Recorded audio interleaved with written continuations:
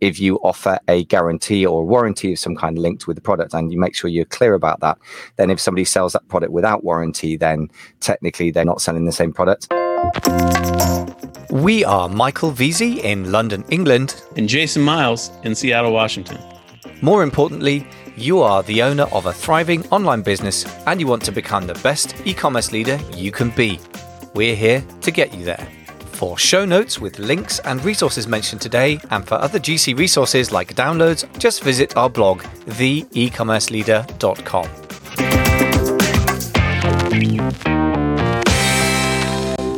Today's sponsor is Eva, the best Amazon stock management tool. How much has going out of stock cost you over the lifetime of your business? And what is it going to cost you this Q4? Eva predicts precisely what stock you need. It learns from your account and it improves constantly. Eva serves hundreds of private label 7-figure sellers. To get a 15-day free trial, go to amazingfba.com/Eva. That's amazingfba.com/EVA. Welcome back to the e-commerce leader podcast. Today we are going to talk about 3 simple ways to create pricing power. And in our previous conversation, we talked about 3 unfortunate facts about price setting. And this is about how to be a successful price setter. So price maker, not a price taker. In other words, you exercise pricing power. You give your brand the possibility to charge more for your products than the market would otherwise dictate. Really powerful stuff. Simple, but very powerful and very actionable as well. So enjoy the show. If you want to take notes, by all means do. But if you want to check out the notes we've made for you, go to theecommerceleader.com and find the notes there. Thanks and enjoy the show. There are 3 things that you can do that I'd want to mention today and really encourage everybody with. The first one is you have the opportunity to create a unique selling proposition that will really help your pricing strategy. And I know this is an odd set of items to push together. Most of us have heard of the phrase unique selling proposition, USP. We've heard that in the context of branding and in the context of creating your presentation on the internet, that kind of thing. And we haven't really tied it back into your pricing strategy. But I want to just remind everybody that that second word there is selling, the unique selling proposition. And so, because a lot of times we think, oh, create a USP. Okay, I want to be the brand known as, I don't know, something. We just make it up in our mind. But the reality is what you really want to do with your USP is figure out what the customer would see as valuable in what you're doing and find the synergy related to what the customer would validate and support with higher prices. And so how do you do that? It's complicated, but there are ways to do it. One way to do it is, for example, will a customer pay for an item because it's local, made local, sourced local? This is becoming very true in food. Customers will pay a premium if it's local and organic. And so if you're in the food category, that there's a pricing premium for local and organic. I bought some honey not long ago and it was made locally. And in the honey world, they say if you buy local honey and eat local honey, it'll help your allergies because, I don't know, the bees have got the pollen from the local plants and you're eating it and somehow your allergies will help. So you see how it's a selling positioning tool that justifies a higher price point. That USP of being the locally sourced item underscores this reason why you should pay for it and even pay for it as a premium. So that's one angle. Is it local, and can that be the thing you use to charge for a higher price? But there are other angles as well. The thing that you want to think through is what could you do with your product to create that kind of unique angle? As we mentioned, I was just in England. We wanted to see gardens of England, the famous gardens of England. And so we had our we were Googling around and we're like looking on the internet and we're looking at TripAdvisors and stuff like that, asking people, like, what are the best gardens to go to? And people would give us their advice. We heard that Blenheim Palace is the birthplace of Winston Churchill and they have beautiful gardens there. But really what we heard was birthplace of Winston Churchill. Like 150 times we heard birthplace of Winston Churchill. So we went there and it was a total disappointment. The gardens were just hardly, it was like a local park, your local city park. It was like they had big trees. That was their claim to fame in terms of the gardening stuff. It was a total bust. but it was really expensive to get into. And of course, we walked through the palace, and it was like, whatever. But they had clearly dominated the unique selling proposition with this birthplace of Winston Churchill branding and idea. And it got us to go. It got us to take a half day. And all things being equal, if I could go back over the trip, I would have not gone there, and I would have found a cool, actual, real garden that was a proper British garden that was really impressive, because we did see some, but they were really not that easy to find.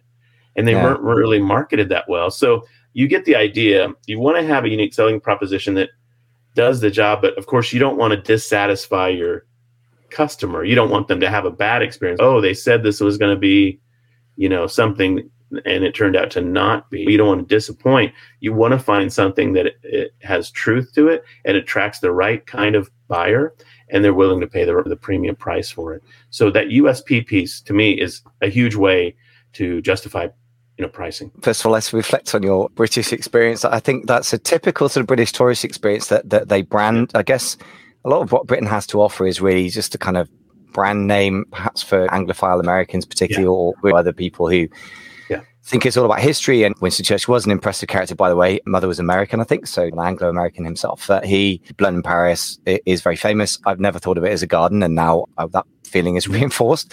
But the other thing to reflect on, of course, is just because you've hooked somebody and got them to pay once doesn't mean that's a great idea, because you're now living effectively a negative review online, albeit it won't really affect that many people unless listeners were planning to pop into London Palace next week. But in a place like Amazon, that's a bad idea on any Shopify, so that's not a good idea. I guess that there's got to be a message to product match. They got the message incredibly strong, but they got something misaligned between your expectations and what you got. So again, if you want to build a strong brand, you've got to make sure you line those up. So it's never just about, all I would say to reflect on that is, it's never just about marketing. It's marketing plus product, and product development needs to tie in with understanding the consumer, I would say. Talking about the food examples make me think of an awful thing. I've just been in France, and so they're obsessed with great food, and there are lots and lots of different types of USPs that you can build in, some of which don't sit so easily in a sort of mass-produced online type product, handmade, traditional materials, genuine manufacturing process. You can have elements of those, I think. Gluten-free, hypoallergenics are safe for people with all sorts of intolerances these days,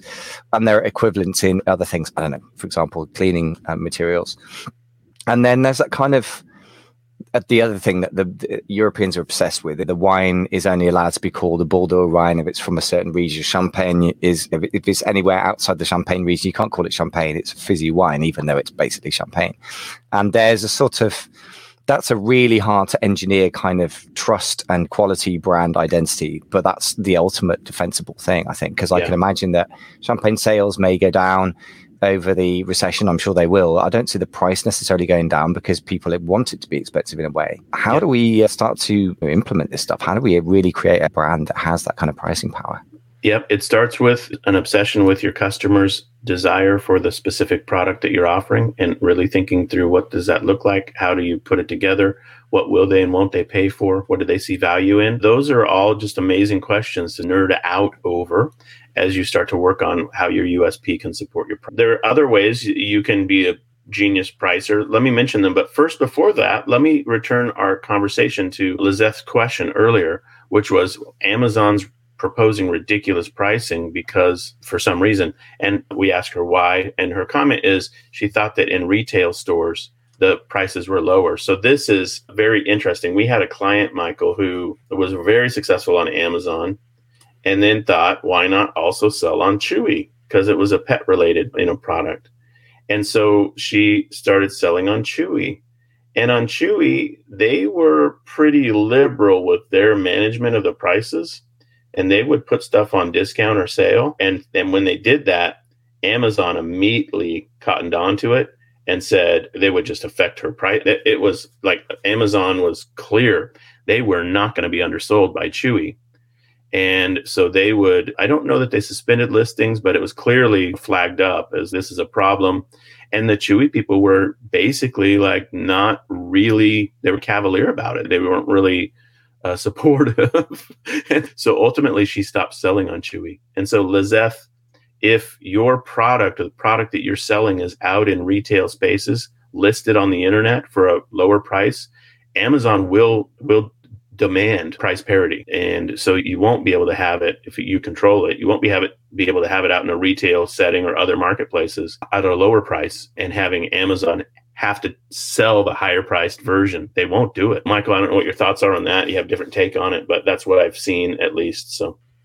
No, 100%. I've seen this many times. And I think one question I would have, obviously for Lizette, but also for anyone listening, is if you're reselling a product, you have to be realistic about what you're engaged in. Retail arbitrage, as coined by our friend Chris Green, means a difference in price between two different markets for the same product or service, right? That's what arbitrage is. And if you are in a market where you are pricing higher than it is elsewhere, then there's not a particularly great reason why somebody should buy from you. And okay, if you can get away with it, then why not? That's not particularly bad, but Amazon is not in the business of enabling that. Amazon wants to be, if not exactly always the lowest cost provider, it's seen as the value provider. And that's their branding. That's their positioning in the market. They're not always the cheapest. Stuff is cheaper on eBay quite often. But that you're swimming against the tide. You're swimming against the tide of a mighty river called Amazon. Don't do it. It's just not a winning strategy. If it's a private label product, then you need to get control of where your products are being distributed. It may be that people are buying them and reselling them illegally in some way, in which case my advice is to keep it simple and do a couple of things. One is to send a cease and desist letter if you can find who they are and get some contact details. That's often effective. The second one is to go and buy the available stock. And if they're selling on Amazon, then it doesn't sound like it's the same issue, but you're finding the stock, buying it, trying to flag up as many flags with the different marketplaces that it's being sold to, that it's not authentic or whatever it is, or just buy the stock and keep it, because it's destroying your value, your pricing power. So a few thoughts. Yeah, one other thought in that regard, and I think this works, Michael, but you could also create a new listing and have it be a kitted product. Add something to it. Sell the item plus a rubber band or plus a screwdriver or plus a whatever it is that adds incremental value. Then you're selling two items and you're out of the ASIN that's in conflict, because it's really not the same item that you're selling. And that will give you your pricing discretion back. Absolutely. One last tweak to that idea, which is that makes a lot of sense, and that could be difficult to implement physically, a bit of work, but definitely a good plan. Another thought, and you should go and read up about this, Lizette, or anyone else in this situation. There's something to do with I think called the first sale doctrine, but I remember speaking to CJ Rosenbaum, who's a New York-based lawyer who specializes in Amazon sellers. And if you offer a guarantee or warranty of some kind linked with the product, and you make sure you're clear about that, then if somebody sells that product without warranty, then technically they're not selling the same product. I'm a bit vague about the details, so you'd have to go and read up about it and make sure you educate yourself properly and fully about it. But bottom line is, if you're having to do lots of funny tricks like this, that's probably a sign that the market you're in is not a great market to be in, I would suggest as well. Yeah. So there you go. Back to our list here. We've got another way to create pricing genius. Two more to go. And so let me mention the next one. The next one is you can create your own anchors. Now, an anchor in pricing economics terms is this mental signpost or milestone that the customer has in their mind about what is an appropriate price for your item. That's the anchor price. So, for example, if you say, hey, I want a compact car in the United States, and it's just for my kid to drive, and I don't want to spend a lot. What price comes to my mind? $25,000 US. Okay, I want a luxury vehicle. It's going to be super amazing, maybe a European. What price comes to my mind? Oh, six figures, definitely. So those are anchors, and so you will live your life as a price setter in the environment of anchors. They are there in the mind of the customer. The only question is, do you control them? And the genius sellers control them. And so the classic example of this is the high-end luxury purse sellers. And I always like this example. I use it too much. High-end luxury purse sellers, you go in and there's the Birkin bag or something like that. It's a $34,000 purse, wow, the $34,000 purse. Who in their right mind would pay for that purse? I don't know, but there's one sitting next to it for $499. I'll buy that one. But then you just realize, wow, I just paid $500 for a purse. Now, I'm not a purse buyer per se, and so this is not a market that I actually spend money in. But you get the idea. If you can create an anchor, then you have created the psychological space in which the customer is evaluating your products. And so how do you do this? The long and the short of it is you create a high priced product. And you create a high priced product because the high priced product creates an anchor for your other product. How often does the super high end luxury item sell? I don't know, but I know there are a lot of Ferrari t-shirts that sell, a lot of Ferrari hats that sell, a lot of Ferrari sweatshirts that sell. How many Ferraris sell? They might make more off their merch than they do off their cars. I'm not sure, but you get the idea. You create the high priced item and it gives you cover or the context in which the normal priced item makes more sense to the customer. Michael, what are your thoughts on anchors, controlling them? If you have other examples that you like or come to your mind, but love your thought on it. Yeah, a few, not very e-commerce specific, but if you location, as we've talked about in the past, or the context things are incredibly important. So to your purse, or as we call it, a handbag, I guess. Example, if you walk into certain stores in Oxford Street, or I guess some in the right locations in New York or wherever, then you expect incredibly high prices because everything else around is high price. The decor, the reputation, the brand will push you towards expecting that. Obviously, online with your own website, you can gradually, after a huge amount of work, build towards that. Unfortunately, on an Amazon in an Amazon or marketplace context, it's hard to engineer because basically you're vulnerable to whatever Amazon stacks against you in the search engine rankings, and they don't really stack like with like. It's whatever sells a lot relative to a keyword, right? So you could put a word handbag in if you're really insane and try and rank for the word handbag. But even luxury handbag in the Amazon world, luxury might mean anything from $50, $100 upwards, like 5,000. I think you need to do everything you can if you do sell on Amazon or any marketplace to engineer to get away from the search engine results page as the comparison just before the actual buying point. So even an Amazon store is a lot better than Amazon search engine page. And if you can build a reputation within a narrow niche such that people do click through to your Amazon store and you sell a lot of stuff for $300, then $50 looks cheap, etc.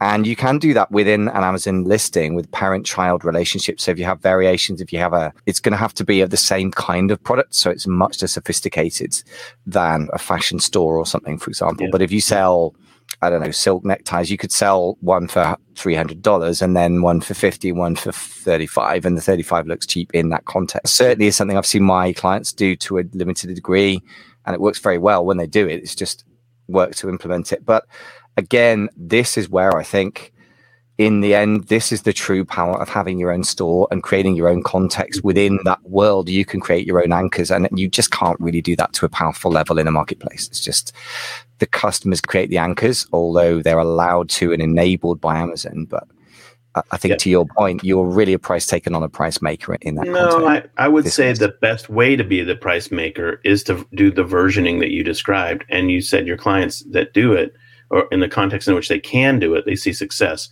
And that's classic. You've got that. This happens at so many industries. You've got the ultra premium edition signed by the autographed edition copy or whatever it is, and platinum, gold, made with real diamonds, whatever it is. And then you've got the economy version. That is classic. The car makers started doing that a long time ago. I'm sure many other people pioneered it as well. But you too can apply that to private label branding. Have a premium or luxury edition.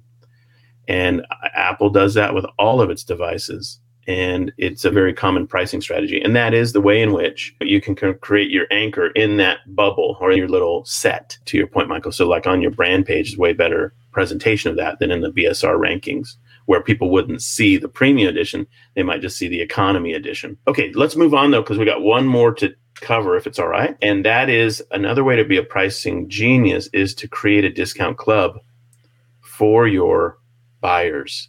And we've helped people implement this. We have this system in our own e-commerce environment, and this works. So basically what you're doing is you're saying to your entire community, here's the way in which you can get a discount in an ongoing way.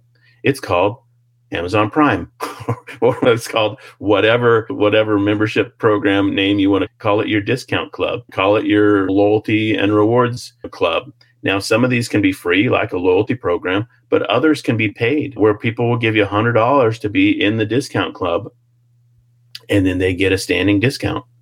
That is very easy to execute on Shopify, impossible to execute on Amazon. I think. I don't know any way to do that, but you absolutely can do it in Shopify. And it creates the environment in which you're giving the customer what they want. You're saying, you want a discount? Here's a discount. Let's have fun together. Let's sell some stuff and buy some stuff. And you create a good time out of it. And customers can be really responsive to discount clubs or membership pricing, that kind of thing. And so it's definitely something to look into. If you can set it up for your business with your customers, you can do really well and bake in their loyalty and their commitment and repeat purchases, and even have it be profitable as a line item in your business just because you set it up and you charge people to be a part of it. In essence, it's a product. It's a virtual product that has no cost of goods. It has future imposed discounts on your items. It's very interesting economics all wrapped up in there. Absolutely. I know that Charlie Munger, Warren Buffett's right-hand man for decades now, Berkshire Hathaway is a massive fan of Costco. I think you're obviously a massive fan. You mention it very frequently. Yeah. And I guess that having that cash flow from the membership coming in all the time is a beautiful thing if you can engineer it. I think for most physical product sellers, I suspect that's going to be hard to do, but you'd have to be very niched. And I guess you'd have to be definitely selling in your own well-branded channels. I think for those who sell on Amazon, there are a couple of elements of this, which is not quite the same thing. Obviously, the most obvious thing is subscribe and save on Amazon, and that does increase average order value.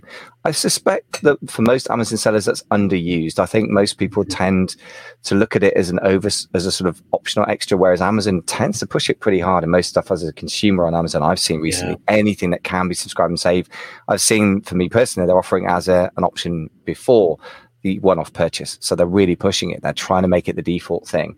So obviously that can increase average order value and increase future cash flow and the relationship between how much it costs you to get the customer and the value of it, etc. So that's all worth doing. The second thing, more strategic point around that, is to think really hard, especially if you're going to sell on a marketplace, because cross-selling, upselling, downselling, and future purchases are all so hard to engineer compared to your own site. To really consider hard what product lines you could have or add that can be subscribe and save. If you sell dog bowls, why not sell dog shampoo, for example? It's a simple idea, but it's really important.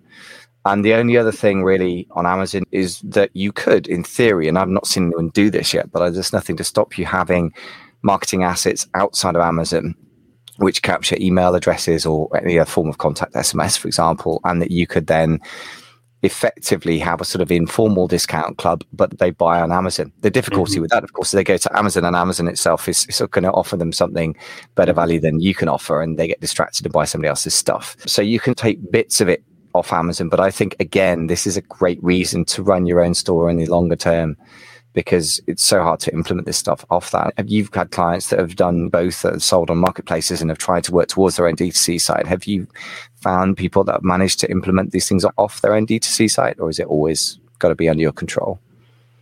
It's easiest under your control. The subscribe and save functionality on Shopify is really good. There are recurring rebuying tools or subscribe and save tools, apps that work great. And we have clients that use them. Every week when we log in, we're like, how many subscribe and save customers do you have now? It goes up. And the only question is, how long do they stay in the program? What's the churn rate? But that's a great thing. It's really a fourth idea here, but it's a bit different than a discount club, but it's simpler to implement, actually. And it works really well in addition. So yeah, I would say those are valuable reasons to have a Shopify site and build a brand and to sell direct to consumers. Absolutely. Man, I know that you're struggling through here with your voice. Hopefully you'll be back to 100% health soon. Let me wrap the show up here. If you're listening on the live recordings of this on the social media platforms, thank you so much. Feel free to comment underneath if you're listening via recording.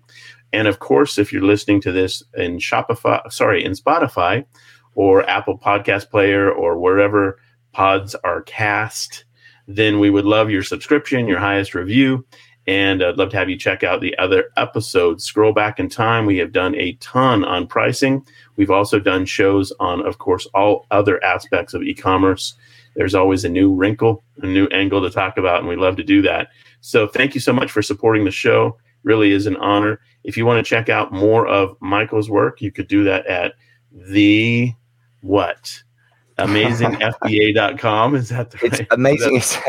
So the podcast is at amazingfba.com, where you can also get access to the 10K Collective. The podcast is pretty much the same content these days. And we've just hit collectively between the Amazing FBA podcast, 10K Collective podcast, and the e-commerce leader this summer, we quietly passed 1 million downloads over the lifetime of all of those. We're well in six figures with the e-commerce leader as well. So there's plenty of people out there listening. So come join the party. Yeah. Thank you so much, everybody, for supporting the show. It's really an honor. We love talking about e-commerce stuff. And of course, it's great to have you jump in with us and ask questions live. So anyway, all that to say, really appreciate your support for the show. That was the e-commerce leader podcast with Michael Veazey in London, England. And Jason Miles in Seattle, Washington. If you liked this content, don't forget to subscribe to the show on your podcast app. For free resources, including PDFs and videos on topics like traffic, products, and sales channels, just go to www.theecommerceleader.com. No hyphens, just as it sounds. Thanks so much for listening.